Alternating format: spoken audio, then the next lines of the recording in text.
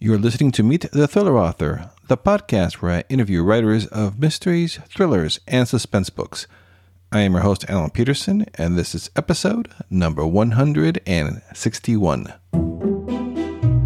In this episode of the podcast, we'll be meeting Isabela Maldonado, who is a crime fighter turned crime writer. She's one of my favorite new authors who writes gripping serial killer thrillers, which, if you have been listening to this podcast for a while, you'll know is one of my favorite crime thriller genres.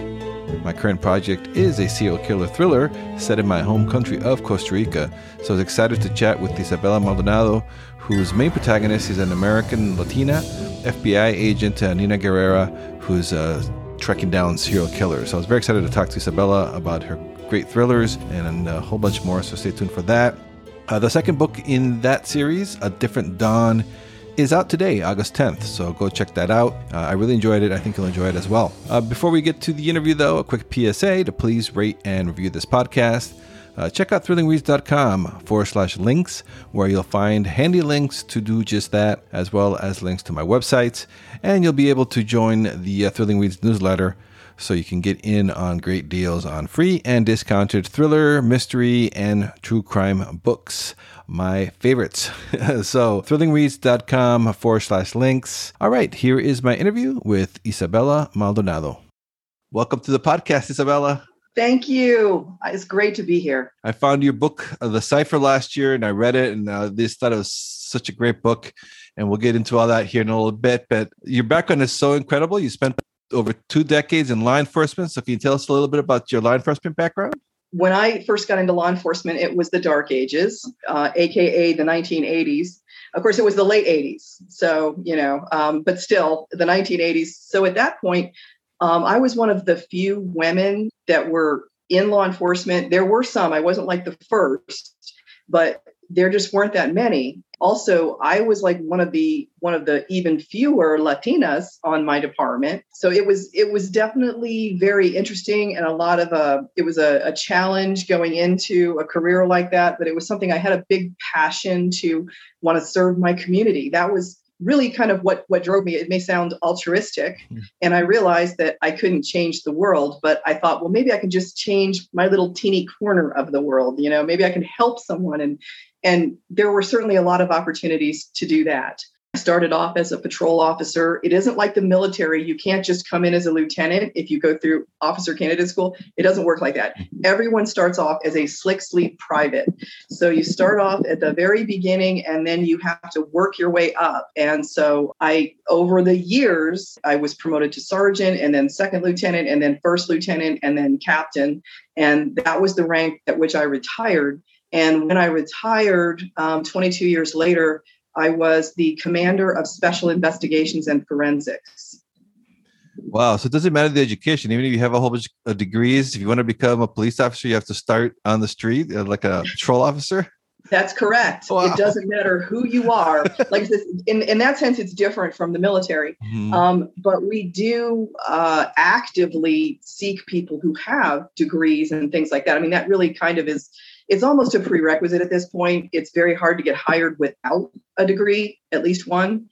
And, so therefore you just have to be willing to sort of say, I'm going to put in my time and do what you need to do. But in another sense, it's good because it gives everybody on the department the experience and understanding of what it is to work patrol.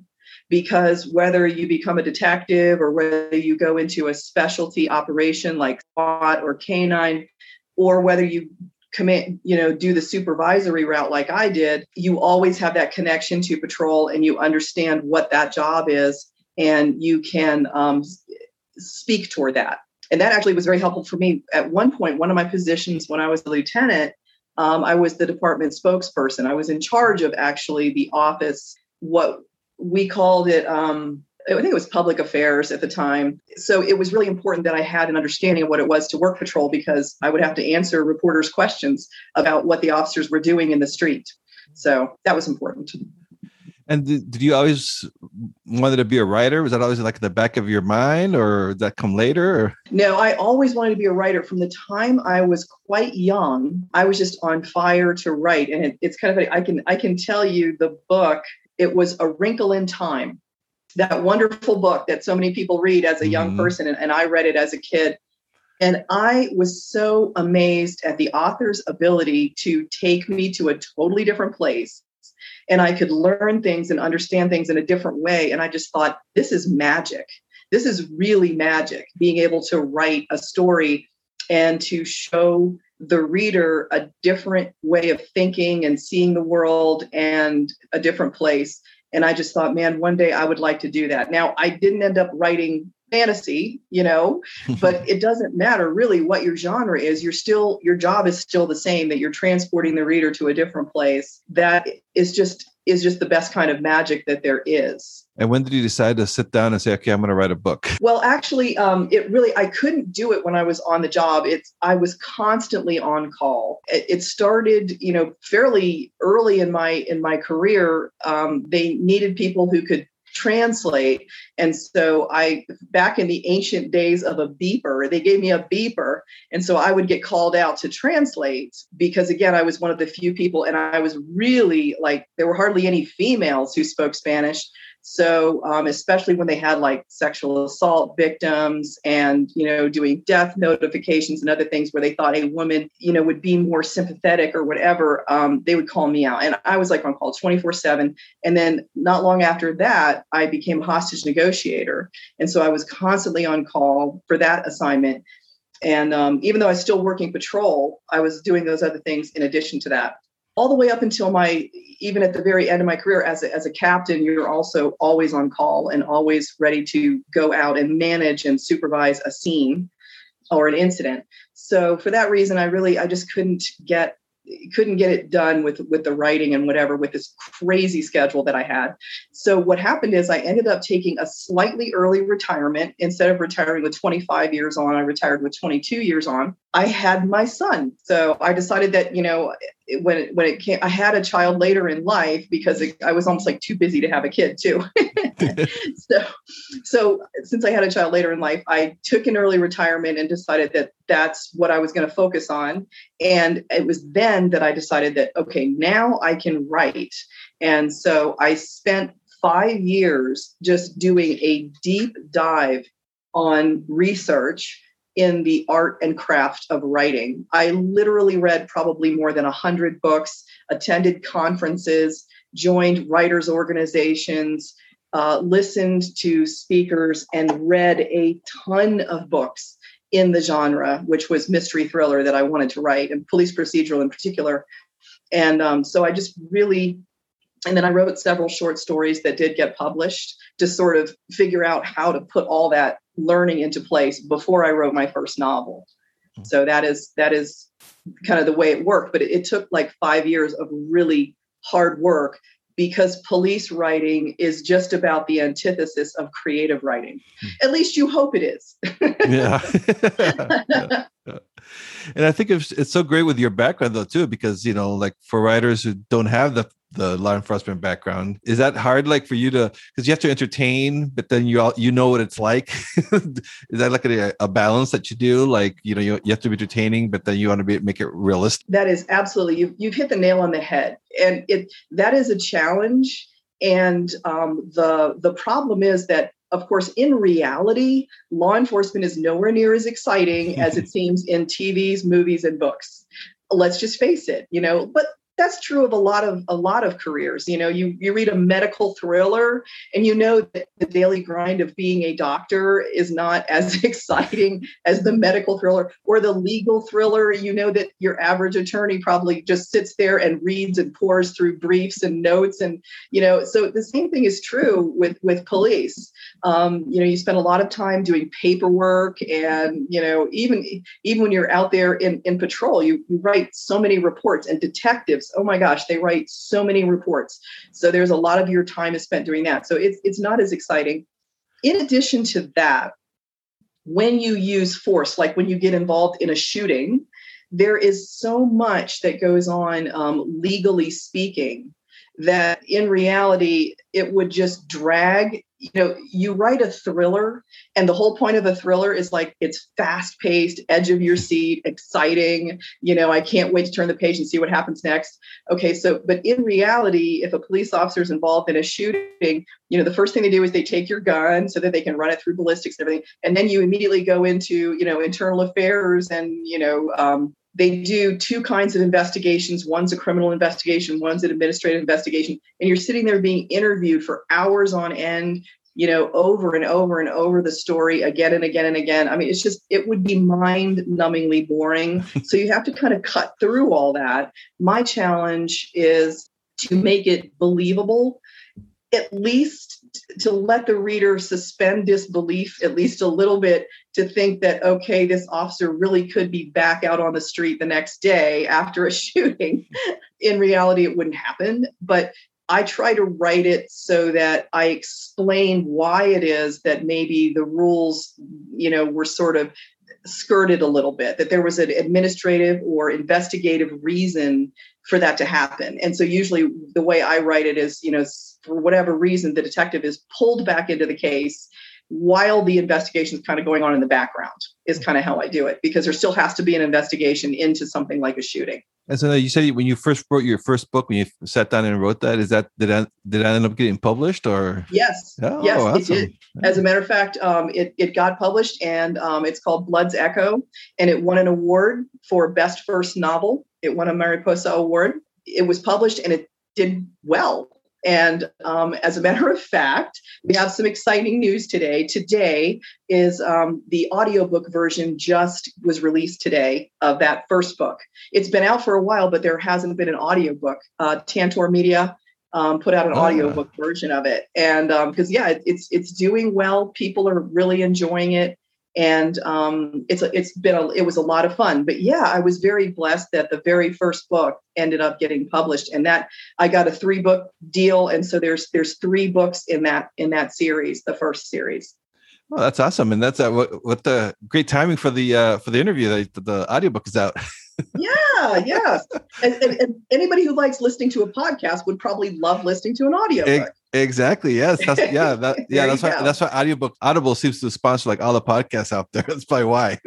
So I was a big fan of the Cipher, and I was able to get an advanced copy of A Different Dawn from Thomas and Mercer. So that was great. And I love it. It's so suspenseful and creepy and everything. I was just kind of wondering how you came up with the whole idea for the series and Nina Guerrera and all that. I mean, how did that all come together for you?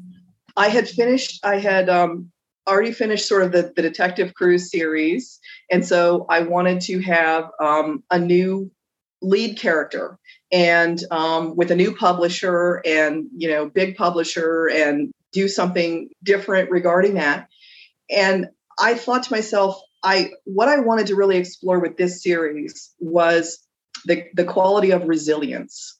And in my career in law enforcement, I saw obviously some horrific crimes, and I saw the absolute wreckage that is left behind in the wake of murders and other kinds of really violent crimes. And it was terrible to see how it affected people. But also I saw that sometimes people would emerge from things like that, the survivors, and they would be completely devastated and they couldn't go on. And their life just sort of took a downward spiral. Other times I saw people emerge and they really went in such an upward positive trajectory, and they kind of changed their life purpose, and they ended up doing so many amazing things. Talking to survivors, we had a homicide survivors group that would meet with people on our department, and you would hear these families, and some of them did amazing things to go on and help other people, other survivors. And it was fascinating to me to see how crime affected people in different ways. And I thought about that a lot. And I thought, what if the victim of a crime ended up, because of what happened to them, they decided to go into law enforcement and decided to make it their mission to protect others, to, instead of being a victim, to be like a warrior for peace or justice or a guardian of others. And so that is the kind of character I wanted to create. And then to make it extra challenging, I made her small in stature because, she's small but fierce. And I have also discovered that I've run across that too, that sometimes it's the small ones you don't expect. Oh, yeah. They can be, they sneak up on you. You don't expect that.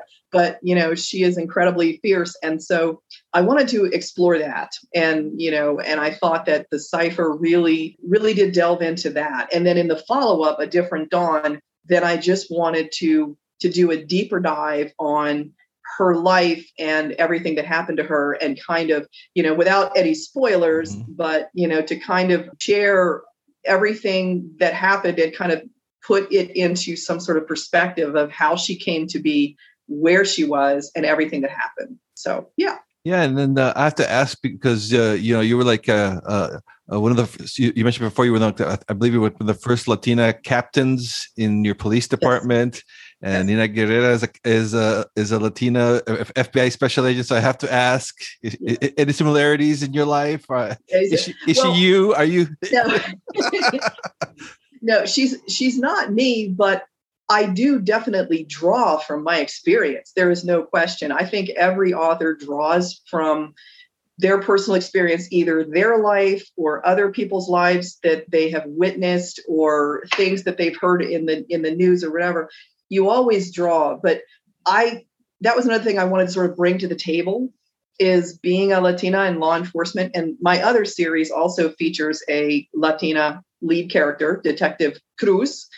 And I wanted to sort of share a little bit about what that's like without hitting it too hard, but to give some insight into that. And the main thing that I think that people can take away is that it really doesn't matter. You are who you are inside, your heart, your soul, and everything else. Your outer surface and your cultural background, it has a role in what you do and how you think and how you approach things.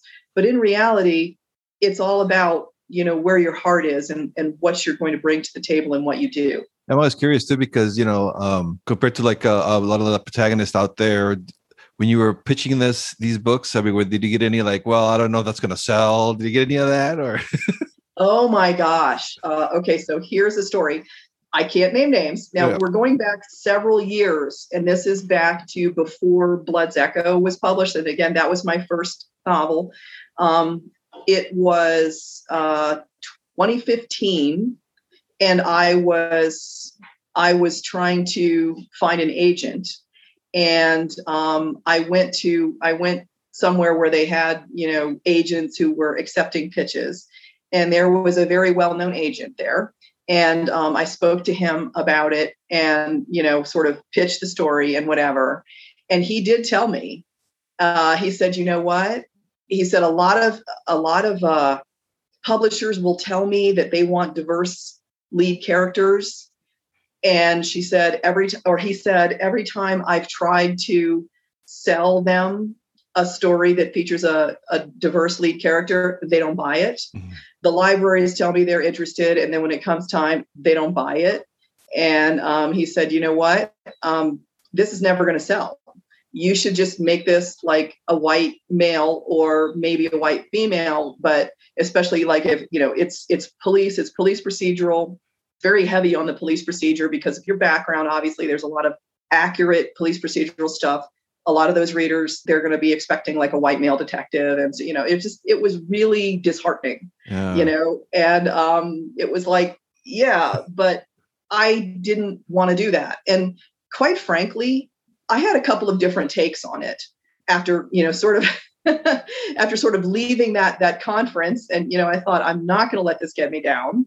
But one of the takes I had was, first of all, I felt like other writers who were much better than I had done this so beautifully. I couldn't outdo that. How could I compete with Michael Connelly's Harry Bosch? I mean, come on. He's like, he's done it perfectly. Or J.A. Jance's J.P. Beaumont. It's like, that I can't do it better. It has been done so beautifully and so perfectly. I need to bring something different and fresh and new. And the other thing too, it was my first series was set in Phoenix. I deliberately did that instead of going, New York, LA, Chicago, Miami. Okay, everyone has done that beautifully, and they've done that so perfectly. Let me bring something completely different. Phoenix it's the 6th largest city in the United States. It's a big city. It has a lot going on, but not a lot of books have been written about it, the best-selling books. So I thought, I'm going to stick to my guns, and I'm going to keep this in Phoenix, and I'm going to keep it with a female lead. I'm going to keep it with a Latina, even though it is a police procedural. So I'm going to go with it. So as it turns out, I was able to get a 3-book deal for that. And then things have the landscape has changed now. I mean, now it's like, it's 6 years later, everything is completely different. But back then it was not. That exact book did get published. It came out in 2017 because, things always get picked up before they get actually hit the shelves. But yeah, it was definitely different. And I'm very pleased to see that everybody is embracing diverse characters. Because that was something, after hearing that from the agent, who I thought the agent had been around for a long time and he had decades under his belt. And I thought, well, he really knows what he's talking about. And he just told me there's no audience for this. It turns out that there is, and that people are, at first I was thinking no one's going to read it. Oh no, what am I going to do? But people totally read it, and they really relate to the character, even if the character is not of their own ethnic background.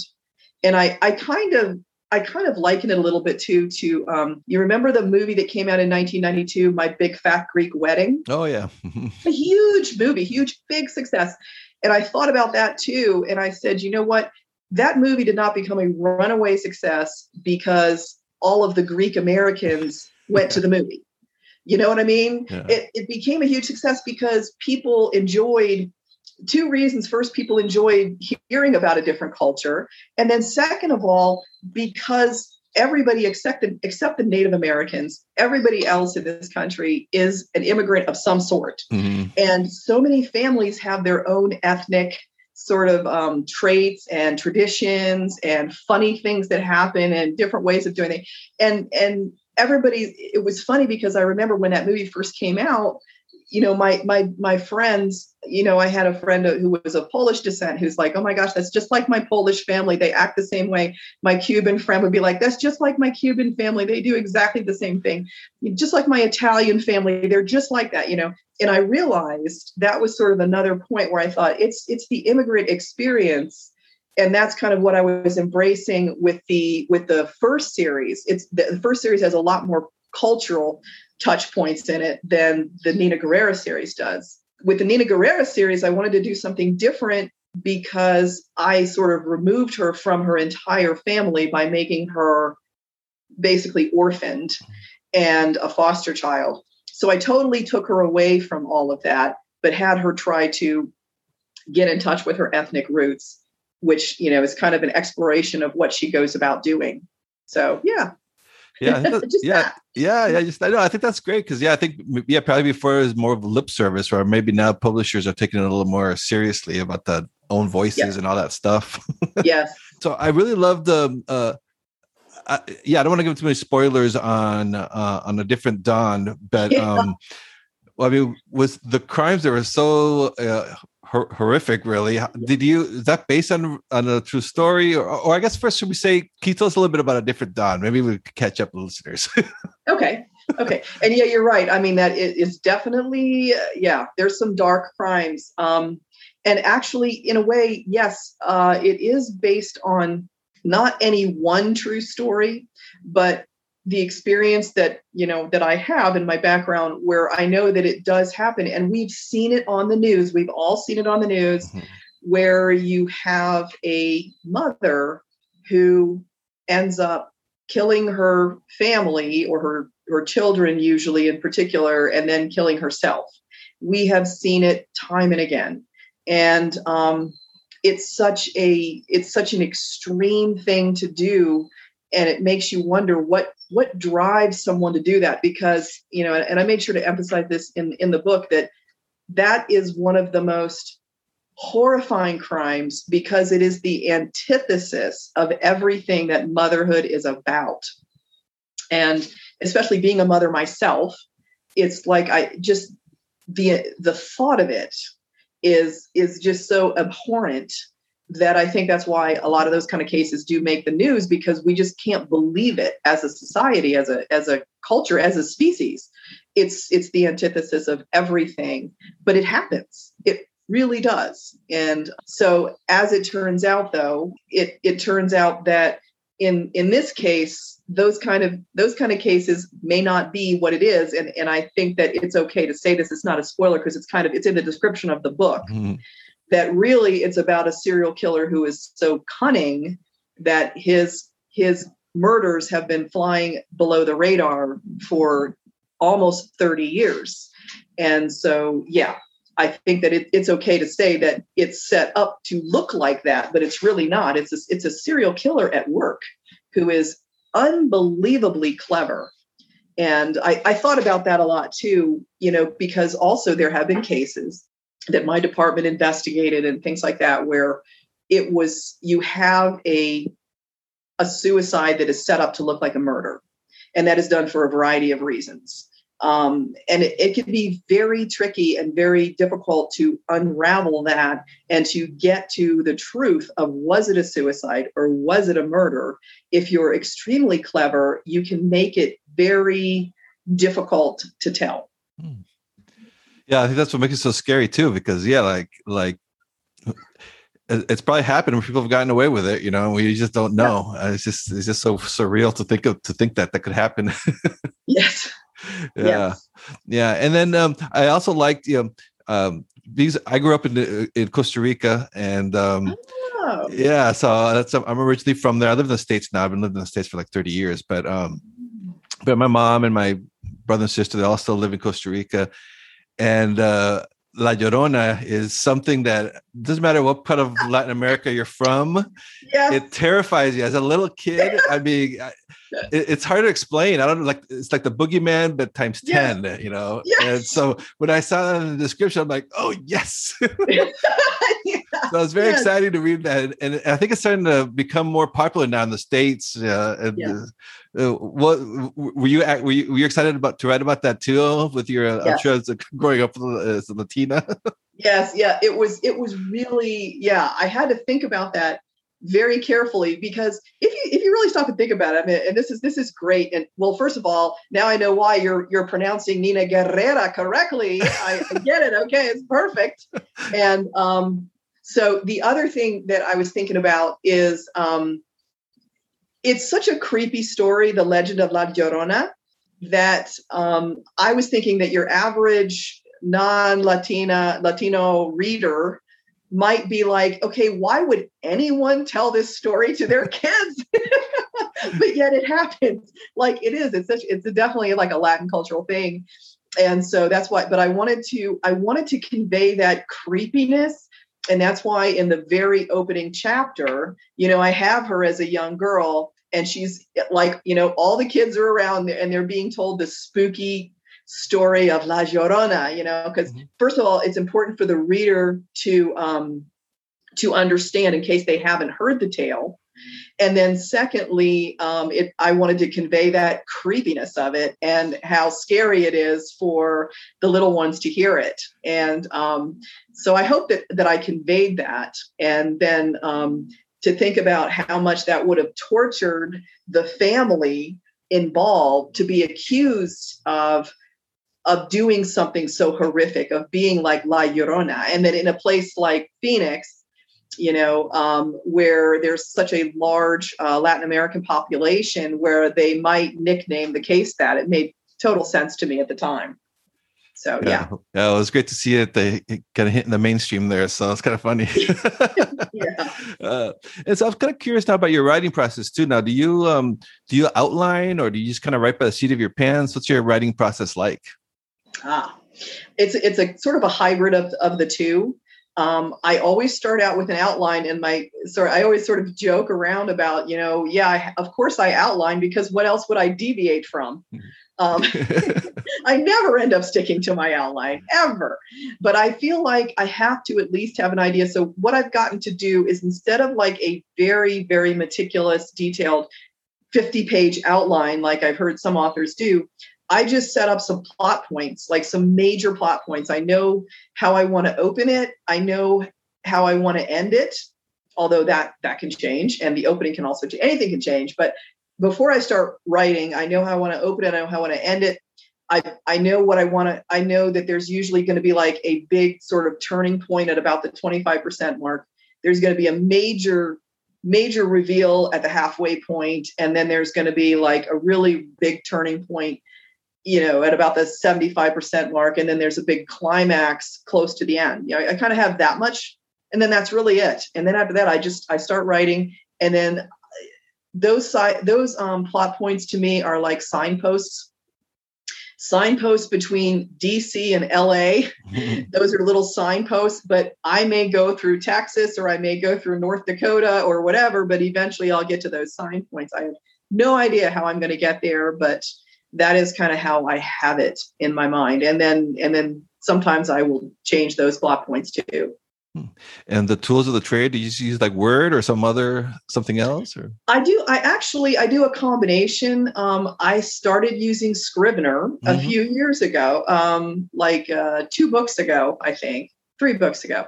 Anyway, I haven't been able to write the whole thing in Scrivener, but I have the Scrivener thing set up, and then I actually write it in Word, but I import things from Scrivener. So I do find that it helps me, just because when you're dealing with like a 90,000 word document, it's so massive and unwieldy in Word that it helps to have something else that you can just sort of see like more of like an overview of where you're going with it. And so I was excited to see on your website that Cypher's been optioned for a movie. It's on Netflix with none other than J-Lo, Jennifer Lopez as Nina. How exciting is that? Can you tell us about that? I'm sure it's all hush hush right now, but I cannot believe. I mean, J-Lo, honestly, one of the most gorgeous women on the planet, and one of the most talented. I mean, she can sing, she can dance, she can act, she can do it all. And I was so excited, that she wanted this role. And she and her production company, New York Productions, they were really behind it, as far as, they really drove the desire for this. And it was just stunning, because there were other production companies and stuff that were interested. Other producers were interested in this. They were interested in optioning, but she really brought her A game, and she came in strong, and she got Netflix involved, and they were ready to go. And they really, really made it clear that they wanted this. And I'm so thrilled. I could not be more happy. I was incredibly excited and blessed. It really is every writer's dream to write something and then have major studio like Netflix, and then an international superstar like J-Lo take on the story and bring it to the public. It's just incredible. Yeah, it has to get bigger than that with that star power. Yes. Yeah. So what's next for you? I just saw that there's a third Nina book coming out, Nina Guerrera book. So that's exciting. Yeah. Can you tell us about that?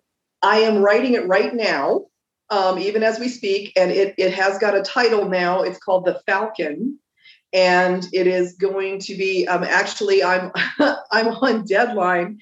August 1st, it's due into my publisher.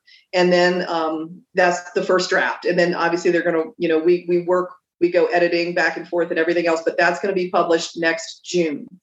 So the third in the series will be coming out in June. So less than a year. And it's very exciting, and it's kind of fun to see what else is going to happen with Nina. I mean, now you've read obviously an advanced copy of A Different Dawn, so I'm sure you're thinking, man, what else can happen now? So yeah. it's definitely a challenge and lots of fun to think of what to do with her and the team. Yeah, well, that's exciting. So before I let you go, I always like to ask, because I have aspiring writers that listening to this podcast, any advice for aspiring writers out there that are trying to get that first book done? Well, it depends. I mean, if you haven't written the first book, then absolutely the first thing to do is to do that deep dive, where you really, really have to study the art and craft. There is absolutely an art to it, and there's a craft to it, creative writing, because it isn't just enough to have a story, an interesting story, but you have to tell it in a way that is compelling, that will draw the reader in and keep them there. And you have to get out of your own way, sort of learn how to do that. Again, for me, I spent a lot of time reading books and things like that, but also what was invaluable was joining writers groups. Like I'm a member of several national groups, and then their local chapters, like Mystery Writers of America, International Thriller Writers, International Society of Latino Authors, Sisters in Crime. And by the way, men are allowed in Sisters in Crime. We jokingly call ourselves sisters and misters, but yeah, men are allowed too. But so there's a lot of writing groups, and if you're not writing mystery thrillers, there's writing groups for romance and for sci-fi, fantasy, children's books. I mean, whatever. You just have to Google it and find your local chapter. But that kind of networking is so incredibly important, because not only does it teach you how to write, it teaches you things about the business of writing. And that is a huge thing. I mean, it really, really is, how to get an agent, how to market your book. If you're self-publishing, there's all kinds of information about that too. So it really is important to learn. And then the other thing is to go to conferences. I cannot tell you how valuable that is. Every time I've gone to the conference, I know it's expensive, and you have to just sort of scrape the money together and mark out some time on your calendar. And even if you can just go to one every 2 years, if that's all you can afford, whatever it takes, but to get yourself to a big writers conference. And if you can't do that, then maybe a smaller one that's closer to your area, whatever you can manage to do. But going to writers conferences is so critical to networking, to learning the craft, and to sort of forwarding your career. And that's how I found my publisher. That's how I found my agent, was at writers conferences. Oh, really? Yep. Both times they accept pitches. And I got myself the most amazing agent. And I would never have gotten her if I hadn't gone to this. If I hadn't gone to the International Thriller Writers Conference in Manhattan, in New York, that cost a lot of money to fly and then stay in Manhattan and everything. That's not a cheap city, but it obviously paid back in spades, because I got the most incredible agent. And then, my career took off after that. But I had to be willing to believe in myself, to invest in myself. Yeah, that's good advice, and it's good to see that they're all coming back now after the year of the pandemic. So that's kind of exciting. Yes, yeah. They did the virtual pitching and stuff like that before, but I think it's so much better to be able to do it in person. But I will be back myself next year at International Thriller Writers. I will absolutely be back. Yeah. And so I'll be there.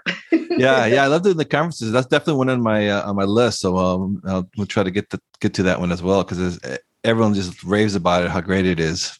It is great. Yeah, it is great. All right, Isabella, well, so nice talking to you. Where can the readers? What's your website so for the listeners to find you?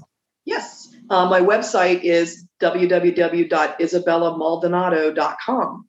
So that makes it easy. And when you get on there, you can see right up front, there's all the stuff about the cipher. And then there's bio stuff about me, and it talks about my law enforcement career. And actually it mentions, and I didn't mention this earlier, that one of the things that I thought helped me with writing the cipher, since Nina Guerrera is an FBI agent, is that I did go to the FBI National Academy in Quantico and you spend about 3 months there on campus. I did the obstacle course. You remember seeing Jodie Foster running through it in Silence of the Lambs. I did not look as pretty as Jodie Foster, but I ran through the obstacle course. I did, that it was like really, really hard. One of the hardest things I've ever done. But yeah, I did go through that, made a lot of contacts with the FBI and used a lot of that background and information to write about the FBI. Again, that's just another part of doing, your background, your due diligence to make sure that you're trying your best to portray the agency, whichever agency it is that you're writing about. Yeah, and they're pretty open about talking to writers. I've found us, which kind of surprised me. I thought there'd be a little standoffish, but they seem to be willing to cooperate sometimes if you ask right. Yes. Yeah, definitely. Yeah. They're a little busy right now, but in between they have a public affairs that anyone can contact and ask questions and whatever. You just have to be respectful of their time and not ask them simple questions that you could just look up yourself. Mm-hmm. That's all. You just have to make sure that you're honing it down and being very specific. And the same thing would be true, if you're writing about any given police agency. You don't just show up at their public affairs office and start asking random questions that are very basic that you could research. So you have to do that. You have to do whatever, as much research as you possibly can. And then you approach the people who are on the job. All right. Well, thank you so much, Sorella, for being on the podcast. I really enjoyed talking to you about your books and your work and your background. It's a lot of fun.